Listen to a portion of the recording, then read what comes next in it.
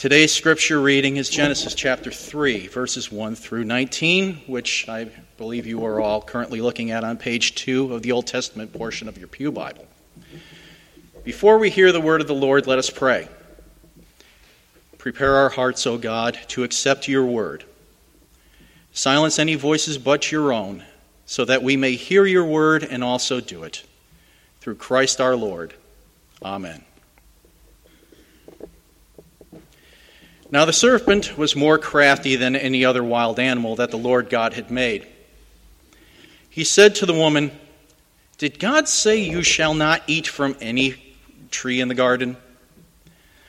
The woman said to the serpent, "We may eat of the fruit of the trees of the garden, but God said you shall not eat of the fruit of the tree that is in the middle of the garden, nor shall you touch it, or you shall die."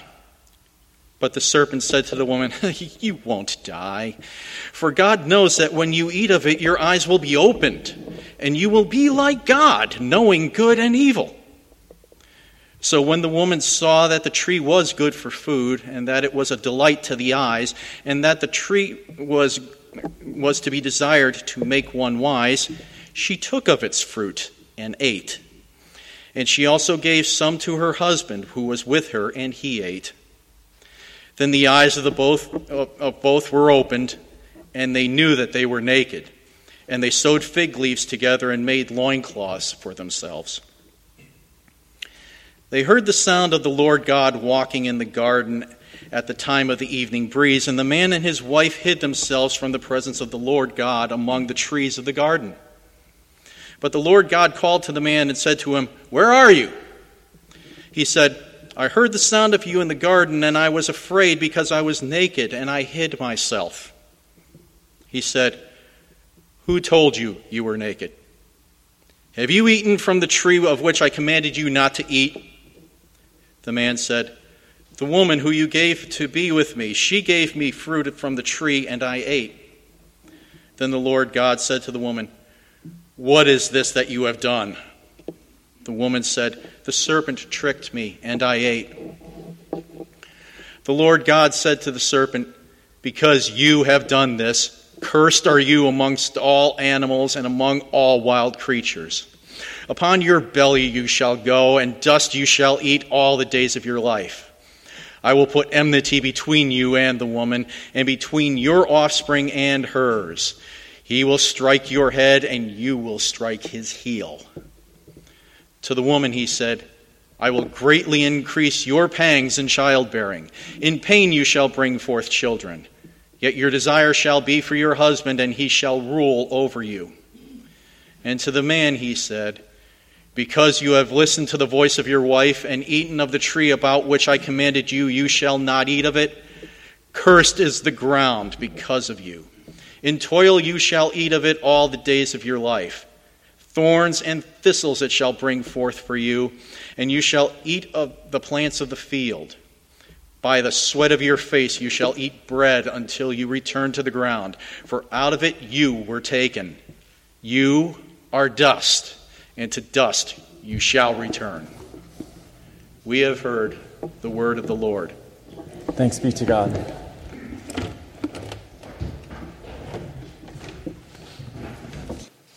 So Adam and Eve. It's a very familiar story, and there are many details and themes that are important to think about. And some of those themes showed up in this week's reflection that was posted on our website, so I can't talk about them all here. But here we see that God has created Adam and Eve. They live in a garden called Eden, and they have the responsibility to care, to manage, to cultivate the garden in a way that life flourishes. So very similar to what God does. He creates, he fills, and then he tends and he cares for it. He fills it with life. So ultimately, these stories that we have to know, the reason that we have to know them is because they point us to Jesus. So every time we read the Old Testament, we should ask a few questions at least. One of them being, where do I see myself in this story? And where do I see Jesus?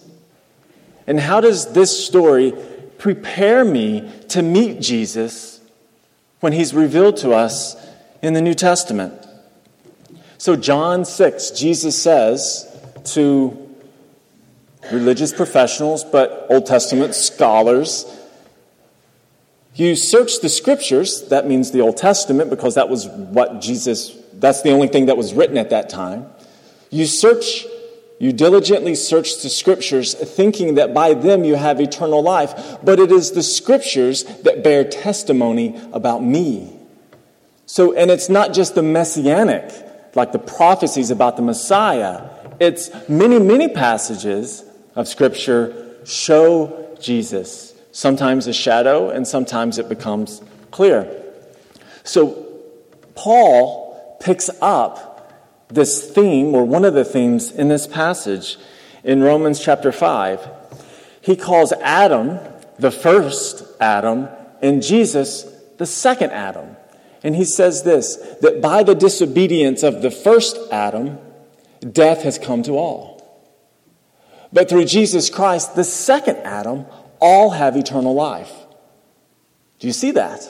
That's beautiful. You read 1 Corinthians 15, and it's the same thought, or a very similar thought. Adam, in the perfect pleasure of the garden, does not listen to God. On the other hand, Jesus, in the dark horror of the Garden of Gethsemane, where he is overwhelmed with mental and physical anguish, is obedient, even after having all the pleasures taken from him. So what Adam could not do, Jesus did. Everything that Adam broke, Jesus is reconciling. Or for instance, the curse. When Adam and Eve eat the fruit, doesn't mention an apple. Apple get bad names, right? But there's no mention, it's just a fruit, okay? It's probably I don't know what it is. I have no joke for that.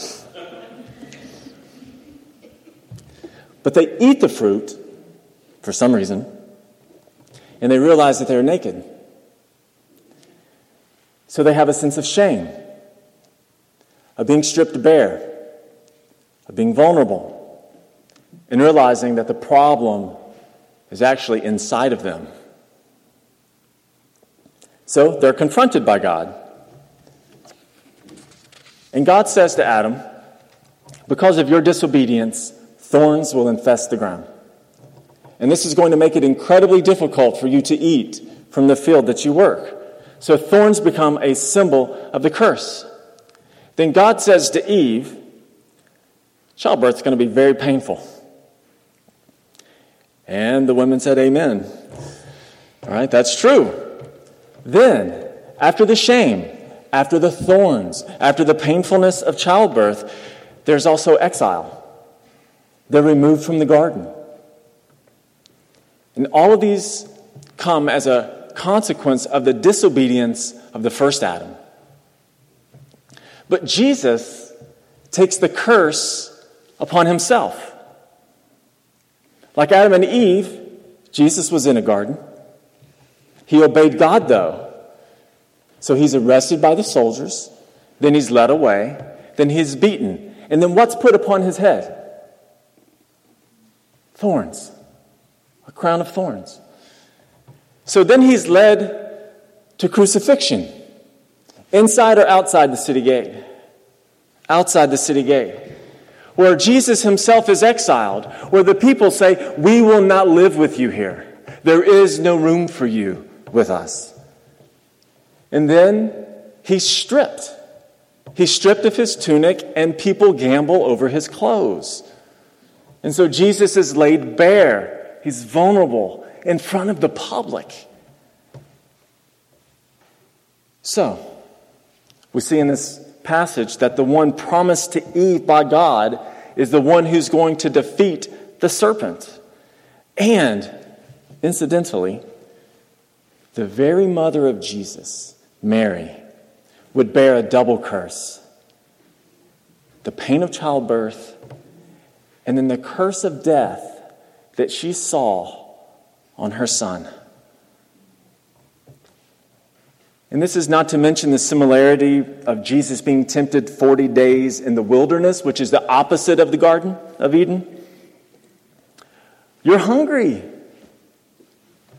Turn the stones to bread.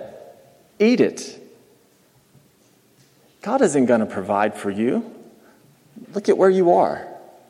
It's all up to you, Jesus. Do it yourself. Oh, no? Okay, well, then jump off the ledge. God will help you, right? Doesn't he owe you protection? You're the Messiah after all. Look at all the kingdoms of the earth. They could be yours. I mean, I'm giving you something that God can't give you. So the devil in Scripture is a deceiver. He is a liar. But what the devil does with Jesus in his temptation and what the devil does with Adam and Eve is that he sows distrust. He kind of edits God's words so that the period ends up being a question mark.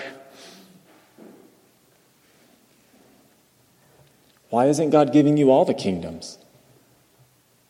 Really? Why not that tree? Adam and Eve, do you think that you have enough? I mean, look outside the garden. Look how big the world is. Why is your garden so small? I wonder what God might be hiding from you. How do you know that God's trustworthy? And Jesus' response, of course, is to go with Scripture. He quotes Scripture. But I don't see Jesus using the quotation of Scripture as like a baseball bat, like beating away the temptations. As much as what Jesus finds in Scripture is that people are giving words to articulate his faith. No, I know that a man does not live by bread alone, but by every word that proceeds from the mouth of God. And I think that's the major benefit of a discussion group and Sunday morning and hearing the word and reading it for yourself, is because when you get in Scripture, you have other people articulate your frustrations, your fears, your hopes, your reasons for faith and trust. So trust and temptation are closely tied. Okay, so trust and temptation are closely tied. To the degree that we trust God for our identity and our sense of purpose and for our daily needs, the charms of world will not have very much appeal. But to the degree that we mistrust or distrust God, even in our natural insecurity, then that's when temptation is magnified. Or it's, yeah, of course I deserve this. They have it. Why don't I have it? Time's running out. So trust and temptation. But trust gets stronger when you practice it. So what I want to do right now is I want us to practice a little bit. Okay, so my two helpers. Okay, so you're going to receive, everyone in here, an index card. We have large print bulletins. We have large print index cards. There you go. And I'll take care of the choir. And so this is what we're going to do with the index cards.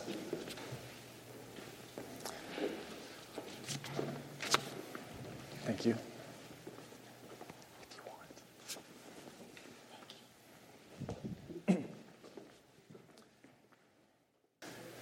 We're in trouble if we have more than 200 people here this morning, okay?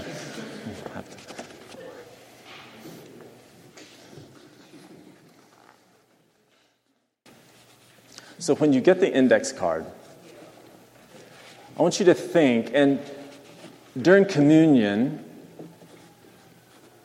I want you to think about this a little bit more, but on one side, raise your hand if you need one. Anyone? All right.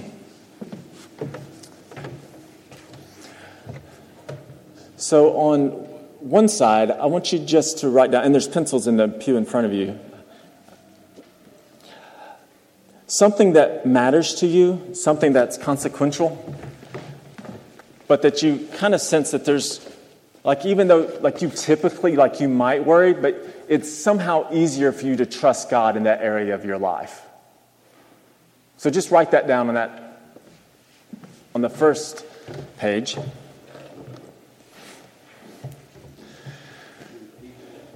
So it's something that you trust God with. There's something meaningful in your life, but for some reason it just seems like it's very easy to trust God.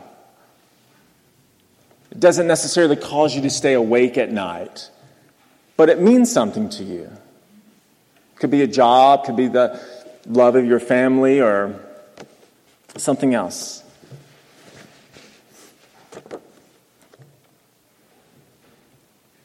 This is where you see yourself trusting God.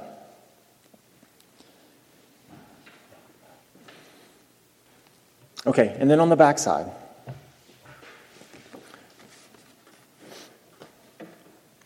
We're not collecting these, by the way. This is yours. This is going to stay.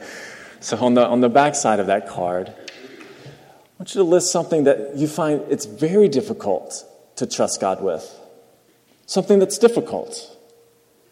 Something that's difficult that you find yourself like, man, for the past 15 years, this has been the one area of my life where I have difficulty trusting God with. It could be a relationship, job, school, a decision, something that's challenging.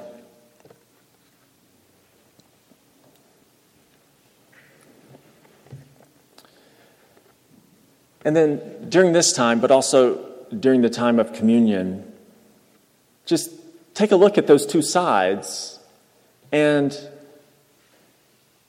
think through, why is one side different than the other? And is trusting in one area different than trusting God in another? And sometimes we assume the negative of ourselves. I don't trust God for anything, and woe is me. But there's obviously some things in your life that you trust God and you see God at work in provision, see God's provision. So we need to name that and be happy with that and give thanks to God for that. Then I want you just to keep the card with you this week or next or however long you want, and just kind of pull it out, think about it occasionally. Just think about it occasionally. Then I'm going to leave you with this just kind of truth on both sides. Sometimes we can feel like the psalmist in chapter 28 of the book of Psalms. The Lord is my strength and my shield. In him my heart trusts, and I am helped. My heart exults, and with my song I give thanks to God. Sometimes we think that, right? Sometimes it just seems like it's very easy. My heart trusts God, and I am helped. At other times, we feel like Jesus in the Garden of Gethsemane. I don't like this cup. I don't like this suffering. Take it away. And it's okay. Because we're told in the Bible that Jesus asked that question and felt that way, but it wasn't sinful. And my prayer for you is two things. One is our assurance of pardon. Behold, God is our salvation. Trust and do not be afraid. Friends, trust and do not be afraid. You have a community of people around you who will support you in this room. And then at Christmas, we sing a song, and it goes like this. No more let sins and sorrows grow, nor thorns infest the ground. He comes to make his blessings flow, far as the curse is found. My prayer is that the grace of God would come where you find thorns, and he would cause a harvest of joy and trust in your life. Amen.